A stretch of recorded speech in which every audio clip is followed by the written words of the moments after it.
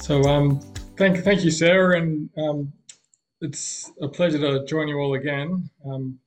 So Wade, from your perspective, I know we've done a little bit of work together. We were initially introduced with the Australasian Reporting Awards as we're talking around the Health and Safety Index and how that relates to annual reporting. Do you want to just briefly explain to us the importance of annual reporting and how this might tie into critical control management? Yeah, thanks, Mark, and thanks to you both for the invite. And I think to this part and where Mark and I both we introduced and sort of bonded was around how fast reporting changes are coming through the ecosystem and how they're being driven by different levels of institutional investors and other stakeholders that most of us as health and safety professionals may not be in touch with or may not be seeing in the marketplace, or maybe seeing things like acronyms like ESG come through and wondering where this fits. So I think we're in a really good position as both a profession, but also as a subset of the activities we do, such as critical risk, critical control management, to really show how we can sort of bring further transparency, more timely reporting, but also use this to help outline for the benefit of those who either invest in our business or who are touched by our business, sort of that more granular and transparent risk thresholds that we have for various levels of risk within our business. So, I'm pretty excited to talk here today, but also to share some of the learnings that we've had on our journey and to also learn from yourselves as well.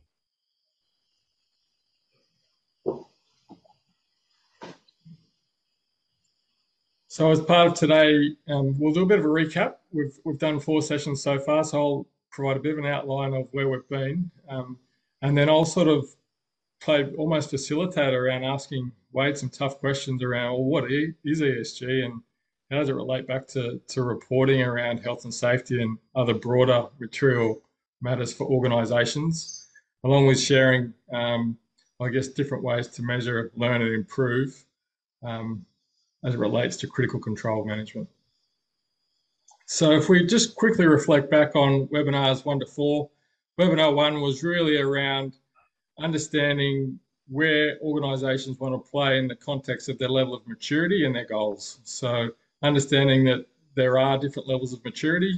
We use the phrases 1 to 5, from basic compliance all the way through to leading best practice. And then using different mechanisms, we have some online assessment tools we use. Other organisations have other ways of doing gap analysis and similar things to understand, well, how are we performing today and what do we actually need to do to improve to bridge the gap. We also overlaid the principles around Plan, Do, Check, Act, so the ISO management system standards with critical control management around identifying materially unwanted events, identifying critical controls through some structured critical risk analysis processes, setting standards, parameters around, well, what is the criteria that relates to each of the critical controls, and then building capability around that to execute. And then last week, we worked with Beck from BSA and we spoke a little bit about verifying critical controls in the field and evaluating the broader critical control management program at an organisation level. So today it's really around, well, acting. So it's almost like a full circle where we're going back and saying, well, how do we review, learn and improve and ensure that those material unwanted events that we spoke about in the first place are still relevant and valid today. So a bit of a snapshot on, I guess, why this is important at an industry and an investor level.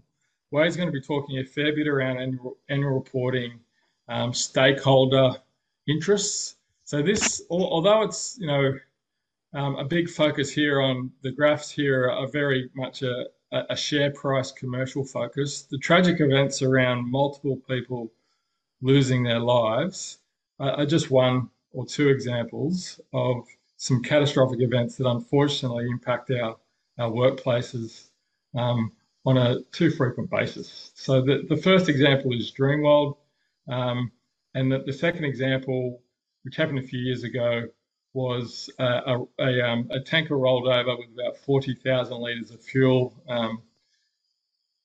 killed 2 people and really injured another person with some really tragic burns. Now, the human loss is terrible, and you can see here the impact that it has, and the shareholders really voting with their feet around pulling out of these businesses. And from what I understand, although Dreamworld is still functioning, there's some other organisations that haven't been as lucky and have gone into receivership just because of the impact of this. So from your point of view, Wade, have you seen, I guess, a bit of a shift in shareholder mindset around managing these sorts of catastrophic events?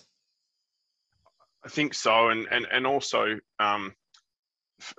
there's a wide variety of reporting services which actually scour sites, company reporting, and those types of things, and form indices and give scores based upon certain criterion, and that that actually provides information to investors as to where to park their funds and where they're looking for a return on investment. So often prior, it was around having a headline return on investment and understanding how that the risk profile affected the returns. But now it's a much more diversified model of allocation of resources and investing, and there's a lot more information out there, especially such as ESG indices, but also how reporting is taken into account as to where people put their money.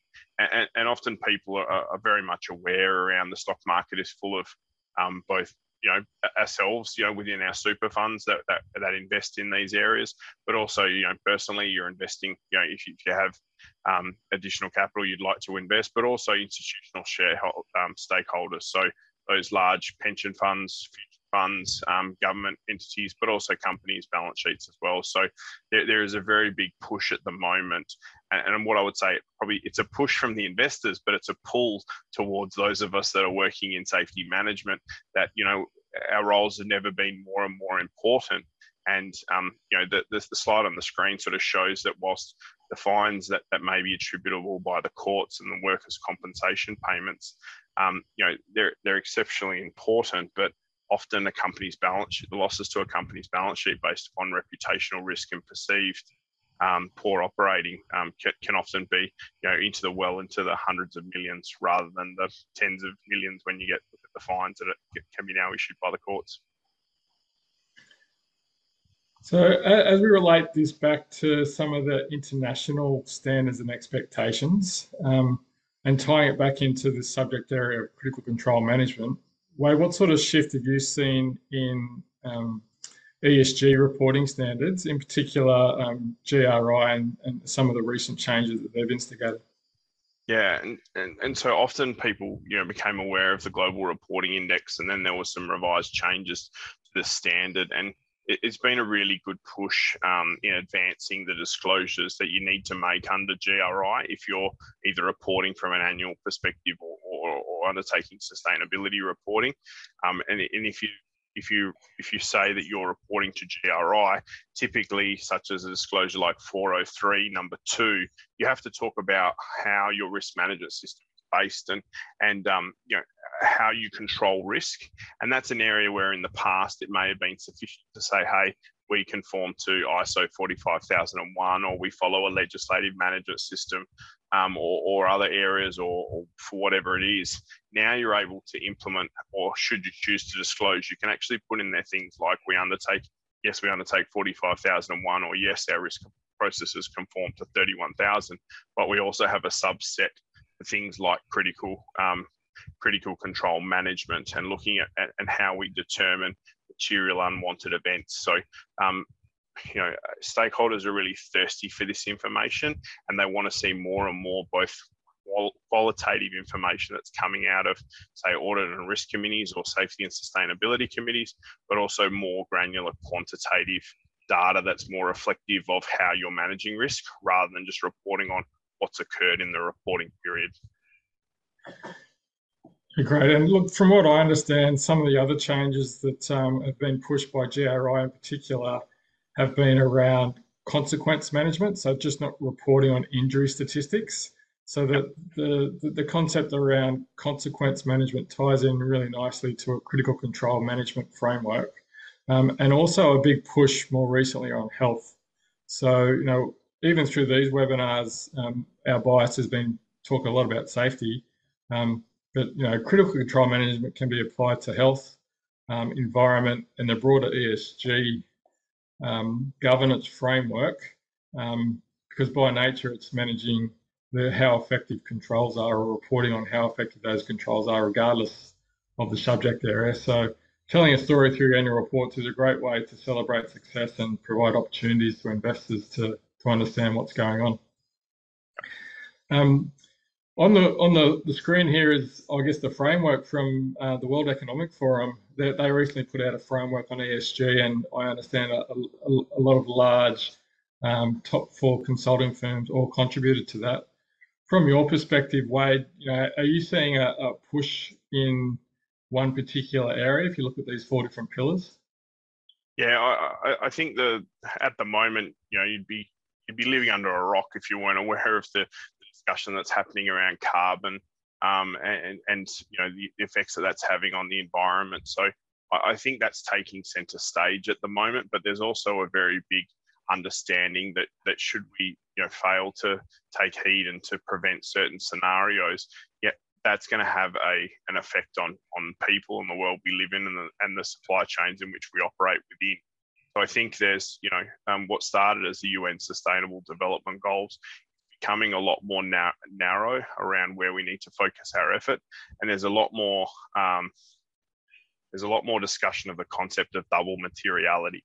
So materiality is the concept of what is important, and the concept of double materiality is around what is important to both the planet and the ecosystems we operate in, as well as what's material to the business stakeholders that work either within or affected by the business. So there's these principles are driving more and more focus into non-financial risk areas, but it's also a very large acknowledgement that non-financial risk over time does become financial risk that affects how businesses operate, both on the revenue side and the cost side, and the fact that there are large both gains to be made and opportunities to be seized area. So if you're looking at a planet perspective, if you can look at more efficient and effective ways in which you're producing goods or services that benefits the economic prosperity of the people you employ and the people you service,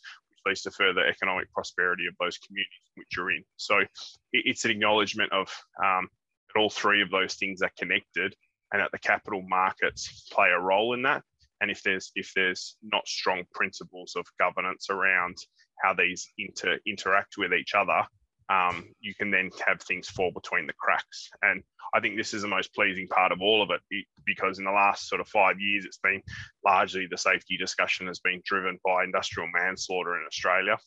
And now it's swinging back to being, yes, outcome focused and yes, consequence orientated, but it's being balanced by the positive performance that the focus on these 3 areas can bring to employee groups and communities we operate in.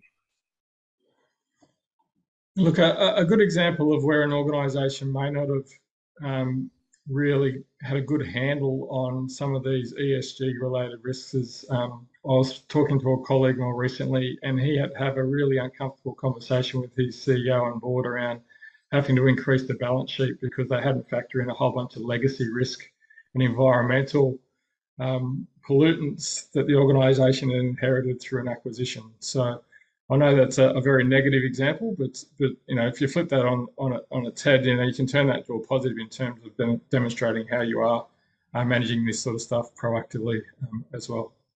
Agreed, and look, it also happens in principles of setting budgets for capex. Often we've, our professions really push safety in design, but often you don't get to the right table to have those chats around the lifestyle cost of an asset. So I think the other thing is around looking at life cycles of carbon accounting. There's also, further runway in developing years to look at how do the assets and the businesses and our operating context affect the employee life cycle, particularly in mental health. So, I'm really positive that around, the runway is really early for us, and a lot of the foundations are being set first and foremost by corporate governance, and someone referred to in the chat around Principle 7 of the Corporate Governance Council, and that is really positive reading. And then secondly, it's going to be improved with, Task Force for Climatic Disclosure, and also for nature disclosure, TFND, which is coming through. And then that's going to roll through into social impact and around the health of populations, and including employee subsets. So we've spoken really broadly. We've tried to start really broadly around the bigger picture, around expectations of shareholders, what's happening from the World Economic Forum. If we now try and tie this back with a little bit of practical advice and learning to the listeners around, well, how do we actually do this well, and how does it tie back into critical control management? For a lot of the listeners, the principles around lag and lead indicators has been around for a long time, and there's an obvious benefit of having a nice balanced scorecard where you're looking at both. Ideally, getting out of the day-to-day reactive mode around chasing and managing injuries and severe incidents, and trying to be a little bit more proactive in measuring lead indicators is a big push for many organisations. The other opportunity for organisations is to start to explore and predict. So moving beyond lead and lag and actually looking at, well, how do we almost forecast what's going to happen, looking at trends in a proactive sense. So we use the Health and Safety Index to do that. There's lots of other tools out there, but certainly getting feedback at scale to understand behaviours, experiences and conditions from the troops on the ground, and then segmenting that in a way can be a really good proactive way to get ahead of the curve. So if we look at that and break that down, the Health and Safety Index is split into a whole range of different aspects, but more specifically, the dimensions are broken into 7 areas, 6 of which are behaviours. So if we're starting to explore and predict, well, what's working, what's not working, what can we do differently? There are ways that organisations can start to get a better handle on what's happening proactively and forecast where to invest their time, money and resources. So tying that back to critical control management, if you're really clear on what your material unwanted events are and what your critical controls are, and you've got mechanisms to verify that, if you also know that there's certain behaviours in certain pockets of the organisation, be it geography, be it business unit or region, you can start to overlay some of those specific lead indicators around what people are saying around either not setting clear expectations, not calling people on at-risk behaviours, or not responding to things in a timely manner, and start to tie that back into your verification processes around critical control management. Wade, did you have any other thoughts, thinking in around how you can almost forecast or preempt some of these behaviours and tying it back to critical control management? Yeah, I think often you don't want to do a critical control management project and then leave it on the shelf or wait till there's an inspection or a report of something not being in place. I think there needs to be the fact that it's not a one and done job. You need to understand that human factors have a very large impact upon making sure that things are in place, sustainable and effective. So to me, by any form of data or process which helps you understand the load your people are on and what they're subjectively feeling, will really give you some insight into where you need to spend some time and attention. So the best critical control program in the world will fail ultimately if individuals either aren't across it and they're new and they don't understand where it's come from and how to implement. But secondly is around if they've got their head in other areas and they're not focused on where it needs to be, that's a big red flag as well. So you can't discount the human element. We can't fall into the trap of another management system that is identifying those material areas. It still relies upon people, and people are both the solution to what we need and who we need to consult with. But we need to be conscious that people are not robots and they have variable levels of performance. And yes, we need to take those into account. But yeah, anything that will help us understand what people are subjectively feeling are drift indicators which we can act upon and have be take appreciative inquiry as to what's going on and look to assist in that area. So as organisations start to think around, well, what are they going to report on? I mean, by nature, critical control management is really critical. So, I mean, why wouldn't you report on it and have that as one of your key indicators that you're reporting to senior managers and boards? Notwithstanding that, I appreciate that having a balanced scorecard is really important. So if we look at beyond reporting on critical control effectiveness and the critical control management program, take into consideration both the lead and lag indicator concept. On the screen here, there's a quadrant. Left-hand side is lead, all the way through to lag and predict. If we then slice that through the middle and look at top to bottom, there's certain elements around reporting on performance, as Wade's indicated, around stakeholder and shareholder expectations that are driven externally and some driven internally. So this is just one example of how you might want to start to think about different metrics to report on. The International Association of Oil and Gas Producers has got some great material around trying to differentiate and classify loss of potential containment. So, the classic near miss. So rather than just reporting on a near miss, what sort of near miss was it? Was it something that had a really high potential consequence that relates back to your critical control program and those material unwanted events? Or was it a near miss event that was a little bit more trivial and we're not going to spend as much time on it? All the way through to some things that are a little bit more reactive around notifying incidents to regulators and shareholder disclosures are really important as part of that balanced scorecard as well. From memory, Wade, you've had a bit of experience around claims management, and although often some of the larger claims are related to high frequency events, I mean, do you have any sort of shared learning around claims management and reporting as well? Yeah, I think it's easy to fall into the trap of to manage the noisy signal, which is, like you said, those high frequency sort of medium consequence. I think the other one that we often miss is around when people are in certain forms of, the workers' compensation systems and injury management, that they often can cause secondary, trauma and anxiety, in those systems. They sometimes can be quite adversarial. So, it's important to note that work extends to and past once you're injured. So it's important to note sort of that area and not lose sight of you still need to prevent harm to people whilst they may have a claim.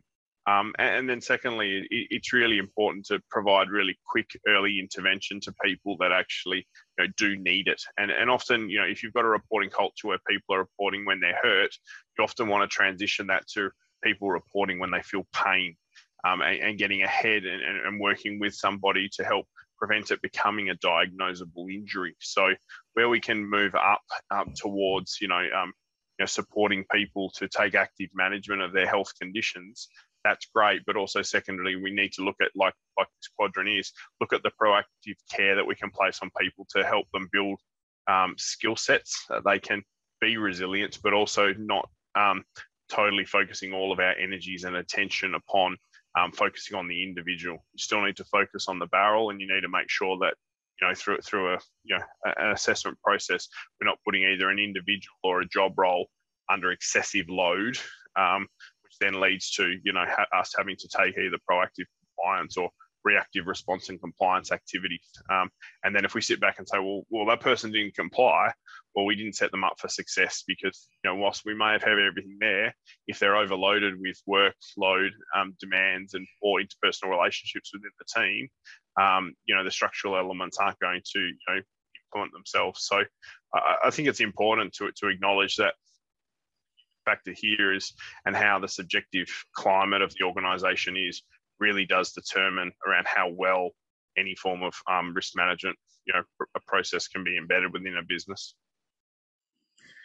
Yeah, look, a lot of people would argue that lost time injury and TRIFR rates are statistically unreliable and invalid and really not a great indicator.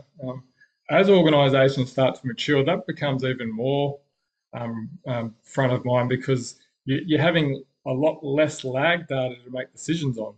So by nature, as organisations start to mature, become more sophisticated, it is important for them to sort of move towards not only lead indicators, but reliable and valid lead indicators that can be used to benchmark externally, and lead and predictive indicators that are starting to, I guess, preempt where to start to focus their time, energy, and resources.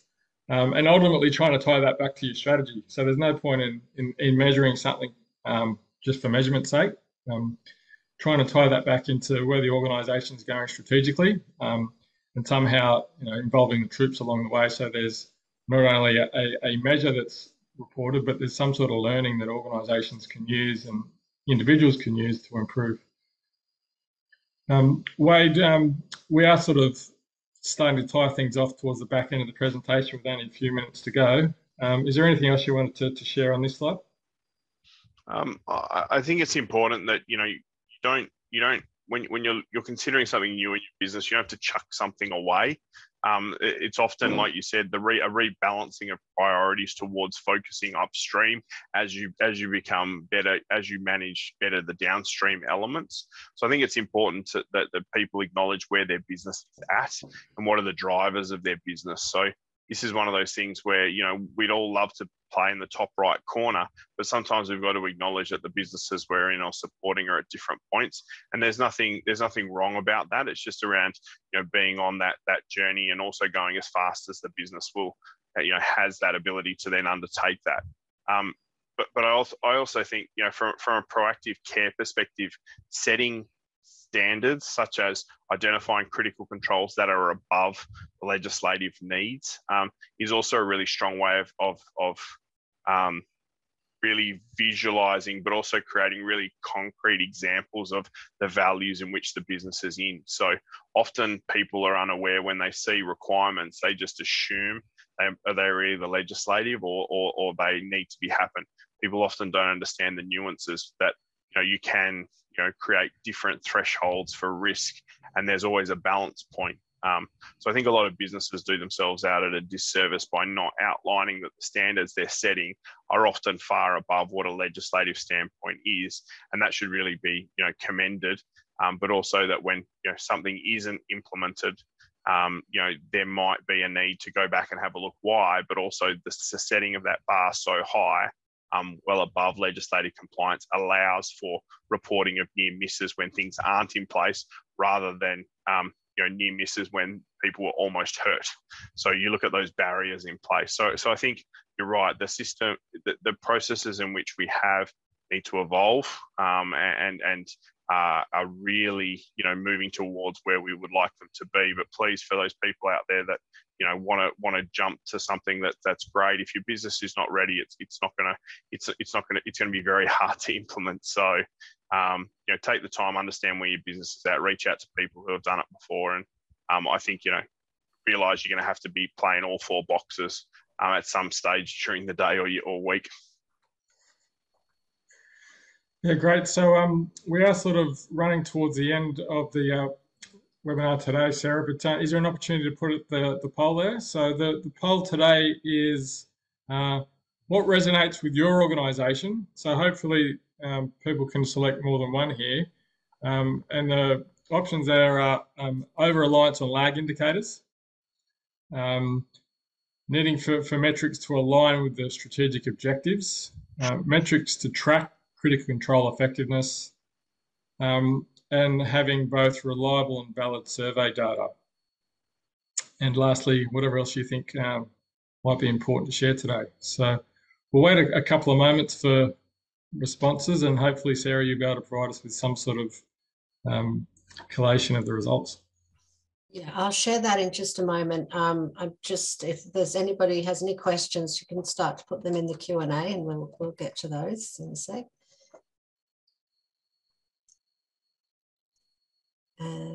Okay, I'll share that in just a couple of seconds. There you go. Okay, so we've almost got a tie, Sarah. So the two highest responses, both 75 and 72% respectively, needs for metrics to align with strategic objectives. and the second one, metrics to track critical control effectiveness. So, having those two in place clearly is a really good foundation to be able to get a good handle on critical control management and health and safety more generally for organisations. So as we start to round out the webinar, there are additional resources out there. Feel free connecting with us. I understand that, Sarah, there's going to be another webinar talking about how to actually use safety software to deploy critical control management effectively. So that'll be tomorrow. And really, from our perspective, this is webinar 5. We'll be handing things over to Miles tomorrow. And Sarah, you'll be going through a little bit more around the actual software and how it relates to critical control management. Yeah, we will be basically launching our digital bow tie, which is really a game changer in software when it comes to critical risk management. We'll be going through how you can add risks using the digital bow tie, identify controls and performance standards, and then use smart inspections to regularly verify that the controls are working. And also will show how a rules engine can invoke powerful tech to drive action when controls are compromised, and also similar to what you've been talking about, how to set up and analyze critical performance dashboards. So the link is on that page. I've put it in the chat. Hopefully we'll see a lot of people tomorrow. Hopefully, I think Mitchell Services are also joining us. They've been leading the way in implementing this technology. There'll also be a movie case study released next week that shows how exactly they're doing that with the workers on their sites in Brisbane. So I don't think there's any questions at the moment. No. So I'd like to thank you, Mark, for all of this information. We are putting it all together on a new website, and so that people will be able to share them and watch them again, or listen to them as podcasts. And thank you, Wade, also for joining us today. That was fantastic to hear your experience. Thank you, Wade. Yeah, cheers. All right, everyone. Look out for an email later today, the recording, podcast, everything will be on there. So thank you. Great. Thanks, Sarah. Thanks. Bye.